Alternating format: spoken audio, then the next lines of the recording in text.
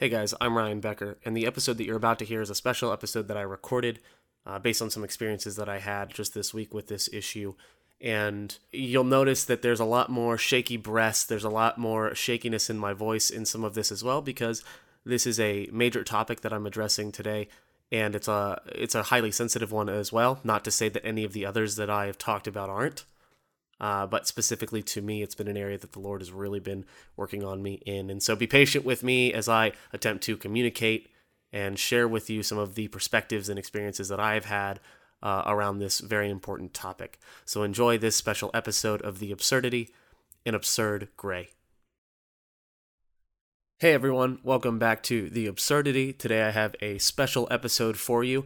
I didn't want to number this one. I wanted to kind of leave this one different because it's going to set the groundwork for a lot of the discussions I have, and I also want to encourage you guys with a topic that I've been working on in my heart, that the Lord has been working on in my heart for a number of years.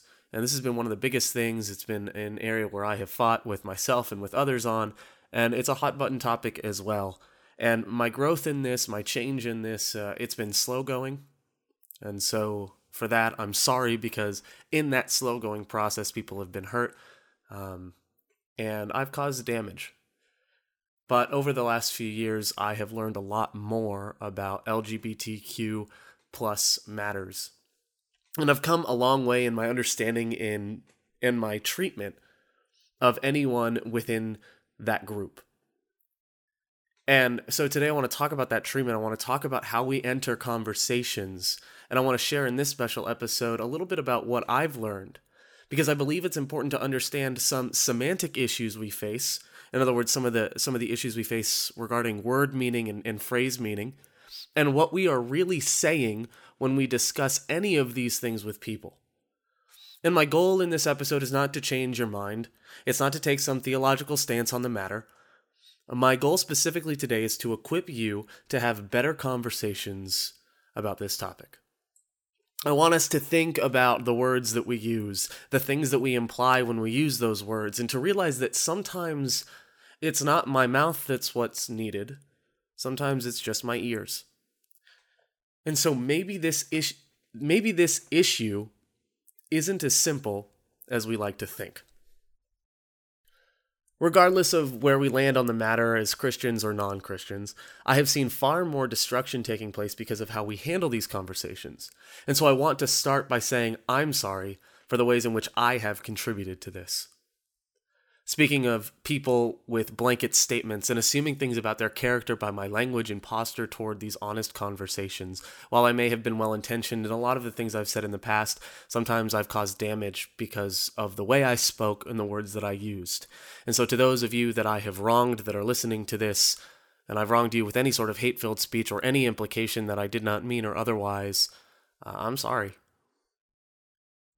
And so moving forward, I will give some foundational terms and I will give some foundational phrases I often see in these discussions on Facebook and otherwise in churches and in youth groups, in classrooms.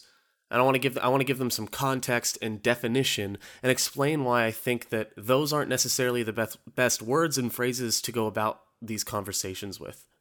And then we're going to look into Scripture and see some of the historical context and scriptural comparisons around this issue. And so I pray that you will listen with an open heart and mind as we dive in. And I hope that you will be willing to admit some things that may be hard to admit. But I must preface this by saying this is my perspective and it's a result of my experiences and study. And so, of course, I encourage you to keep researching this and studying it for yourself. The things that I say may not necessarily be taught in upper Adventist institutions. It may not necessarily be taught in your church or otherwise. And so what I'm saying is not anything as a direct representative of the Adventist church. What I'm simply saying is anything that I say here is a result of my own experience. And so I'm not trying to preach to you like superior doctrine or do anything that is against anything in line with any of the churches that I represent. That is not my goal here. My goal is simply to dive into a conversation that is currently being had and do so in an honest format. So I would encourage you to keep researching this and studying this for yourself. And my only caveat is that you would do this with an open heart and an open mind. I have found that the main thing keeping me from delving into this matter for years has been my own fear of being wrong and the ramifications thereof. It wasn't scripture, it wasn't anything else. I was just afraid of disagreeing with the popular opinion within the church. And I hid behind this uncertainty as my excuse to not address those fears. And so as we move forward in this, let's keep this verse in 1 Corinthians 13:2 in mind. If I have the gift of prophecy and can fathom all mysteries and all knowledge, and if I have a faith that can move mountains, but I do not have love, I am nothing. So I don't care how right you may be, if you are not loving in your methods, in your delivery, your love, or your rightness doesn't matter. Your rightness doesn't matter if you are not loving in your methods and your delivery. All of this topic, in order to be treated with love, deserves careful treatment and research. Real lives and real humans, real people, are at stake. And chances are those lives could be sitting next to you in class or in church or at work. And so this isn't something to just be taken lightly.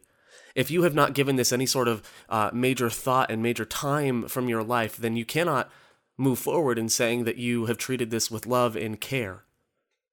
Because when you love and care about someone, you take the time to understand them and to do the research. And so today I want to possibly introduce you to a couple of phrases that you've probably used, phrases that I know I have used and I see others use, and I want you to understand why some of those may be damaging and why we may misunderstand each other when we use them. So the first term that I want to talk about is the term homosexual lifestyle, and I see this a lot from Christians. They say, well, homosexuality itself isn't wrong, it's just the lifestyle. LGBTQ plus is not the issue, it's just the lifestyle that's the issue. And this I hear a lot, and I know what people mean. I know they mean behaviors and otherwise, but there's a difficulty in this because it assumes a whole lot about someone. See, if you admit that you're a homosexual, automatically you become associated with a lifestyle, regardless of whether that lifestyle is your own. Allow me to give you an example. I'm straight, I'm white, and I live a lifestyle where I intend to be in a relationship with one person. I intend to get married to one person and have a monogamous relationship with them for life, right? That is my goal. My lifestyle includes not going to bars to get drunk. My lifestyle does not include abusing any sort of drug or otherwise. My lifestyle is going to church, preaching, and working in the church. That's my lifestyle. And that is a heterosexual lifestyle because I also want to do that with a woman. Right? I want to have the monogamous relationship with a woman. Likewise, someone who does the exact opposite of me wants to have sex with as many women as possible, or a woman that wants to have sex with as many men as possible, someone who cheats on their lover or cheats on their significant other, someone who will constantly go out and get drunk or be a glutton or engage in any sort of promiscuity, but they do so from a perspective that they are straight. Guess what? That's also a heterosexual lifestyle.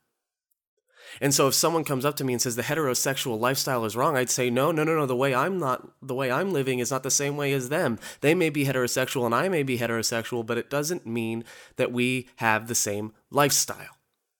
And so the problem with homosexuality, a homosexual lifestyle, when we say that term, we are implying that all homosexuals or all people of LGBTQ plus have the exact same lifestyle, and that is not the case. And I would argue whether homosexuality is right or wrong, promiscuity, no matter what, is wrong. That is clearly condemned in Scripture.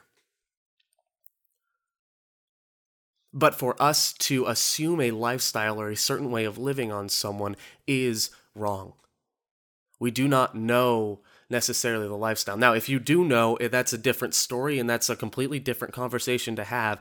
But chances are, if someone comes out to you and says, hey, I'm gay, but they've been going to church with you for years and they've been doing all of this for all of these normal things with you for years and you haven't seen any promiscuity from them, then for you to say, oh, well, I just don't think the homosexual lifestyle that you're living is right. What lifestyle? We must be clear in what lifestyle we are defining, because not everyone is promiscuous. Not everyone does the things that are defined as scripture, as sin in Scripture. And so let's be clear about when we say homosexual lifestyle and which lifestyle is actually wrong. And the next thing I want to go over is homosexuality is sinful. That is another one. Homosexuality itself is sinful. This one is difficult because we have clearly, I've heard this from professors, teachers, pastors, friends, peers in ministry, whoever you want. The kind of consensus that we've come to is that it is not necessarily wrong to be homosexual. As a church, we've come to this conclusion. It is wrong to engage in that kind of behavior in homosexuality, sex, and intercourse, right? And so that's kind of where the church has landed on it, that being gay necessarily isn't wrong, but acting on those feelings is. When we say homosexuality is sinful, then we're saying the state of being a homosexual is sinful, and that's not necessarily the case. It can be argued that homosexuality is a result of sin, but that does not necessarily mean it's sinful in and of itself. A shorter life expectancy is a result of sin. If you look at Genesis, you see that Adam lived to be over 900. Noah preached for 120 years before the ark was even built. You had people regularly living in early biblical times for a long time. And yet today we have life expectancies of around 70 to 80 to 90 years. And it's amazing when someone hits 100. And yet somehow we do not bar someone from going to church because of a lower life expectancy than Adam and Eve had. Because let's be real, the way that things were in the garden were ideal, and the way things were after is not ideal, right? And so if we're going to take Genesis and the results of sin seriously, then we need to understand that sometimes things can be the result of sin, and that doesn't necessarily make them sinful. Homosexuality, the state of being LGBTQ+, is not sinful in and of itself. The state of being anyone in that circle is not wrong.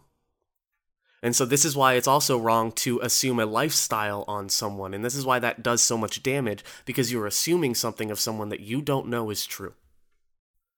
If you think that it's the homosexual behaviors, specifically around sex or intercourse, that are wrong, then we need to be speaking precisely about that. And yeah, that means that we are no longer lazy in what we type. That means that our comments get a little bit longer. That's okay, because I would rather speak precisely and not be misunderstood in that manner than to cause undue damage to someone else. When we talk about this issue, we need to be talking and walking with utmost care. It is important to not speak rashly. We need to be double checking what we're saying and to make sure that what we mean is being communicated properly, because too many lives have been destroyed and lost because of the careless words of caring people and of hateful people. So homosexual lifestyle, let's get rid of saying that, because there's a lifestyle for every single person. A lifestyle is as unique as the person who lives it. My heterosexual lifestyle may differ from your heterosexual lifestyle. And I know how you might feel if you're a straight person listening to this and someone says that the heterosexual lifestyle is wrong, because you're like, wait, well, my lifestyle differs from other heterosexuals. How could you say that about me? And that's exactly how LGBTQ plus people will respond to this.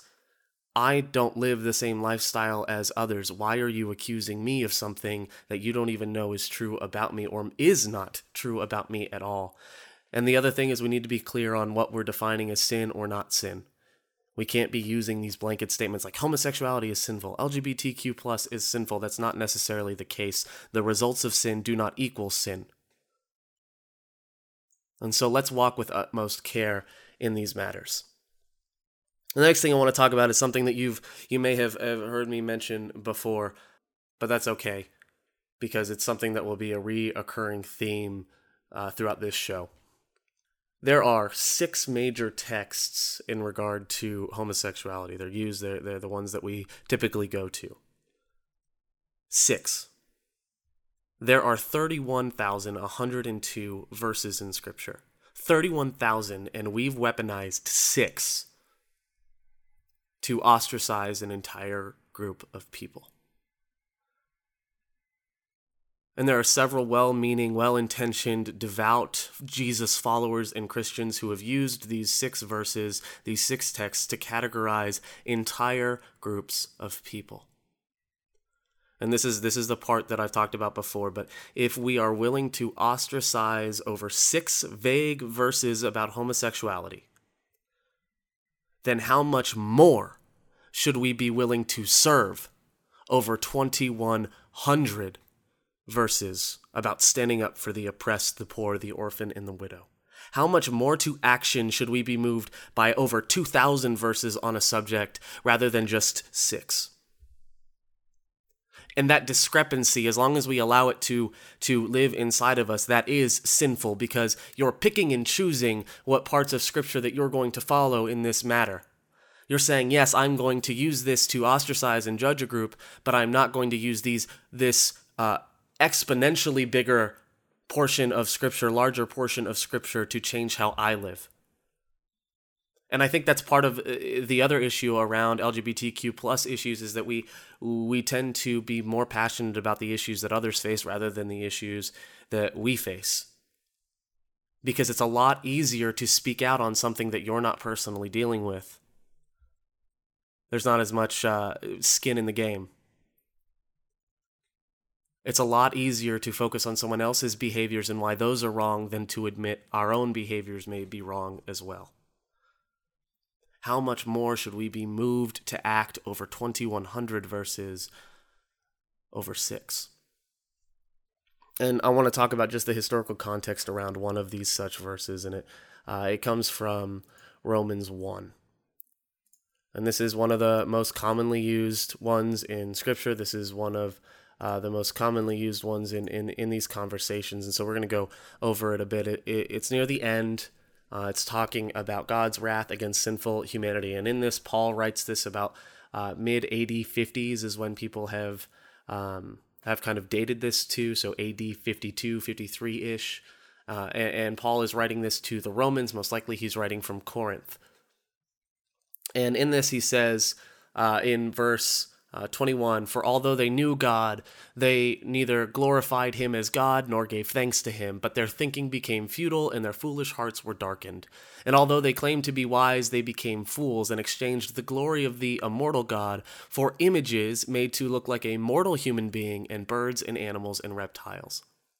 Therefore God gave them over to in the sinful desires of their hearts to sexual impurity for the degrading of their bodies with one another. They exchanged the truth about God for a lie and worshipped and served created things rather than the Creator who is forever praised. Amen."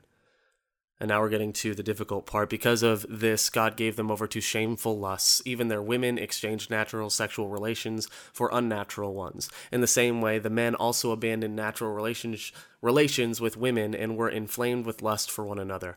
Men committed shameful acts with other men and received in themselves the due penalty for their error. And so this is the kind of the heart of it. This is the part where people are like, this is clearly talking about homosexuality.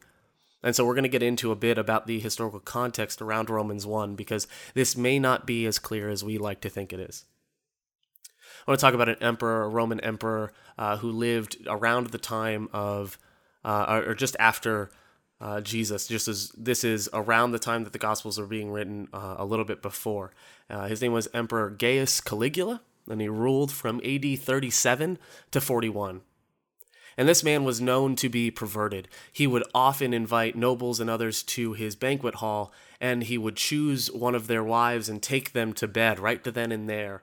And then he would come and report publicly about the quality of their women in bed and their performance. And he would violate their marriages right in front of them.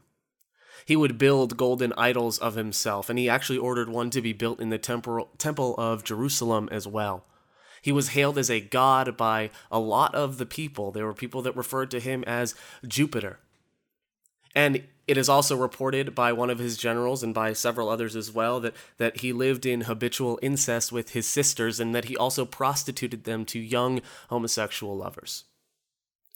It's also reported that he had sexual relationships with multiple men, an actor and the member of a noble family as well. This man would kill for fun. He was known for closing up the granaries and letting people die of famine, throwing people in the Colosseum into the gladiator pits. He was known for these things.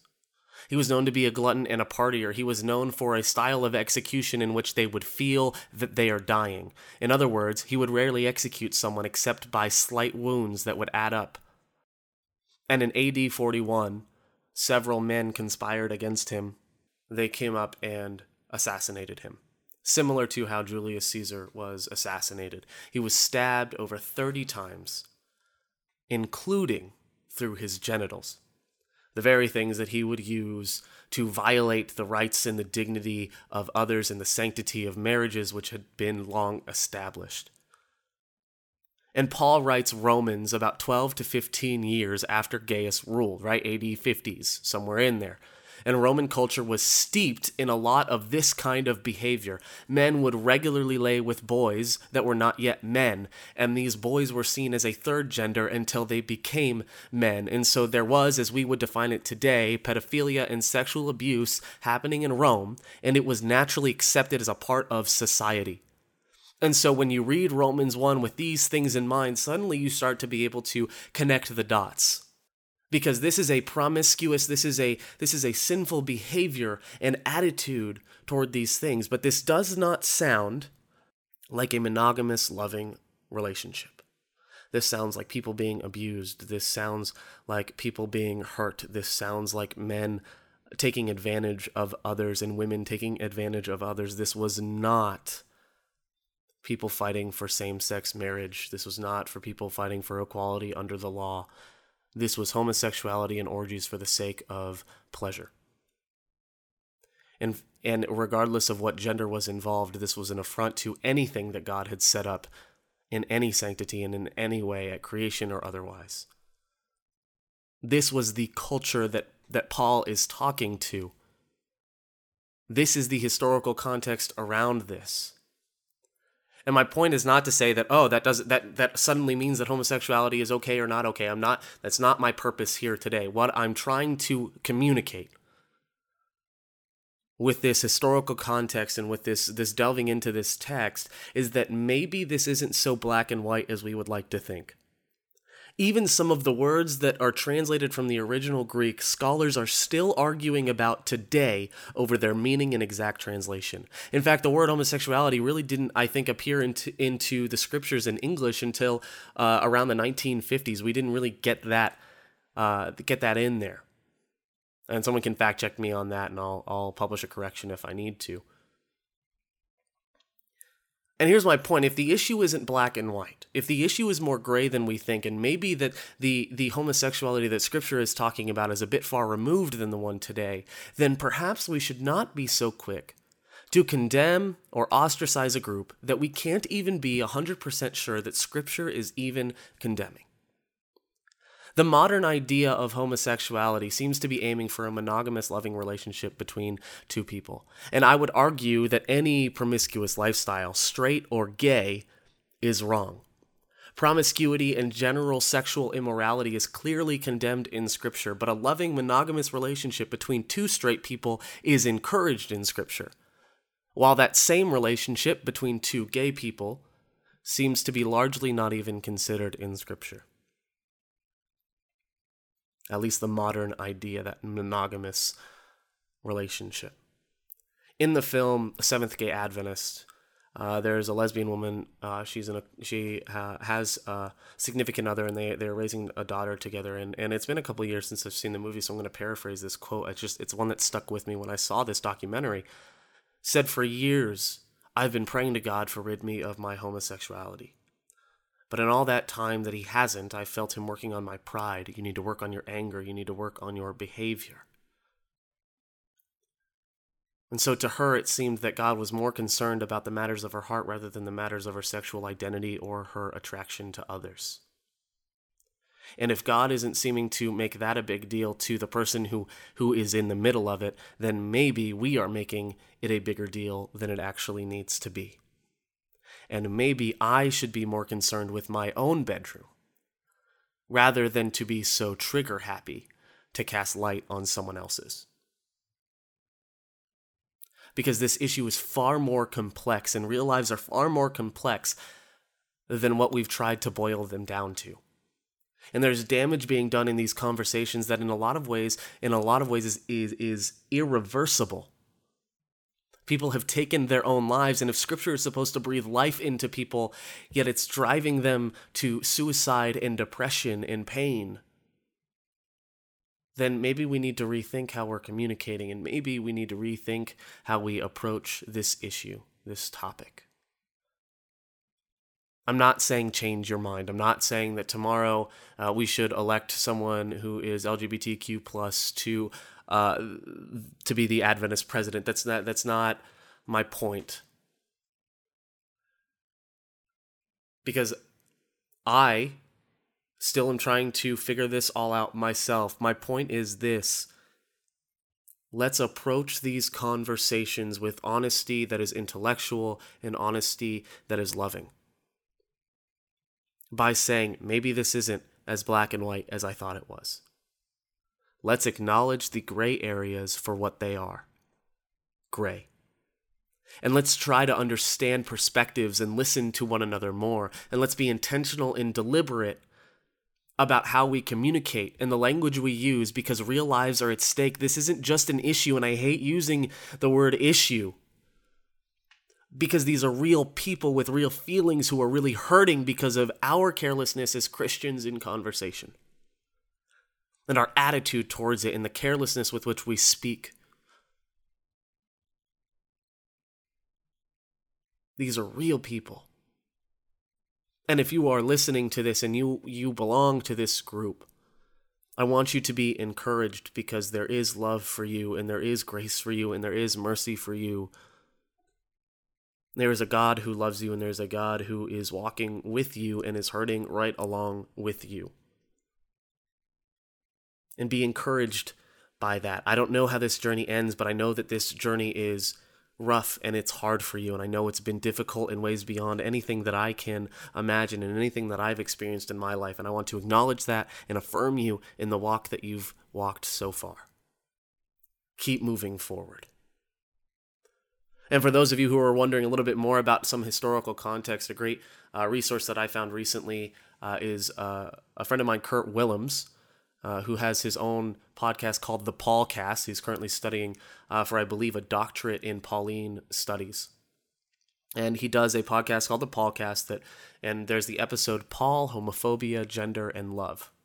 And he breaks down some of the Roman culture that existed around the time of the New Testament.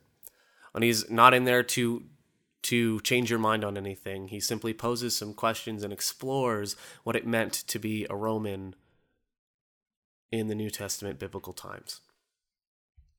And now I want to acknowledge the fear that I spoke of earlier, the fear that I had.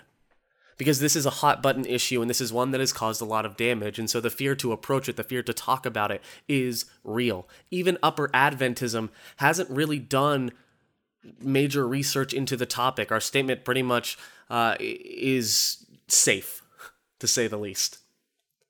And most research that you will find comes from other denominations and other scholars. If you're trying to search from within Adventism, we really don't have a whole ton on it. And there is real fear to dive into this because of what it could mean one way or another for Christians and for homosexuals and LGBTQ plus in general. And it's far easier to ignore it or pretend like it doesn't exist. And so I know that fear is real. I had it for years, and yet here I am now talking about it. It makes us nervous, it makes us uneasy, it makes us a bit shaky, because we never really want to offend someone, and it's so easy to trip up and say something wrong. No one wants to get into those long Facebook arguments. No one wants to be the person on the news who did something really stupid and was talking really insensitively. But unless we move forward willing to take those risks and to have those conversations, and unless we are willing to confront whatever truth lay in front of us on both sides of the issue, we will not learn, we will not grow, and we will allow people to continue living in the darkness that self-loathing, shame, and anger bring by our silence and our inaction. But we need to be casting light on that shame and on that anger and on that self-loathing and to let people know it's safe to step out of it, that they don't have to live in that. And so as you deal with this topic in your own life, as you move forward in conversations, whether you're reading them from others or taking part in them yourselves or hearing them from others, whether you're leading those conversations in your church, whether you're a minister who's trying to start a conversation, whatever it may be, I want to leave you with this encouragement that Paul gave to Timothy. And it's in 2 Timothy 1, verse 7, where Paul says, "For God gave us a spirit not of fear, but of power and love and self-control." So let's cast aside that fear. And let's move forward with the spirit that God gave us of love and self-control. My prayer for you as you move from this podcast episode into your daily life is that you would rethink how you go about this conversation, that you would explore the ways in which you communicate and find the language and the words that are inclusive and that are uplifting and that edify people instead of tearing them down, because we need to be building bridges and speaking life into people. And if we are not doing that, then we have no love. And if I have the gift of prophecy, if I have faith that can move a mountain, and I don't have love, then I am nothing. So thanks for listening to this special episode of The Absurdity. I hope that you were enlightened in some ways. I hope that you were encouraged in others. And I hope that you are better equipped to go about some of these conversations, maybe getting rid of some language that's hurtful and painful and replacing it with language that builds people up and is edifying. I know that I have used these words, these terms, and ignored this context for years. And so I was in that boat, and I'm still getting out of the boat. And I know that there's way more for me to learn about these things as well. So be encouraged as you do the same. Once again, you can find The Absurdity on iTunes. Just search The Absurdity with Ryan Becker. You can subscribe there. You can visit the website, www.theabsurdity.org. If you subscribe on iTunes, please leave a review. Let me know. And remember, this is about creating dialogue and discussion. So if you disagree with me, that's okay. I invite it because I want this to create discussion and conversation. So I hope you'll take care. I hope that you will move forward in a spirit of love and self-control. That is my prayer for you today. See you next time.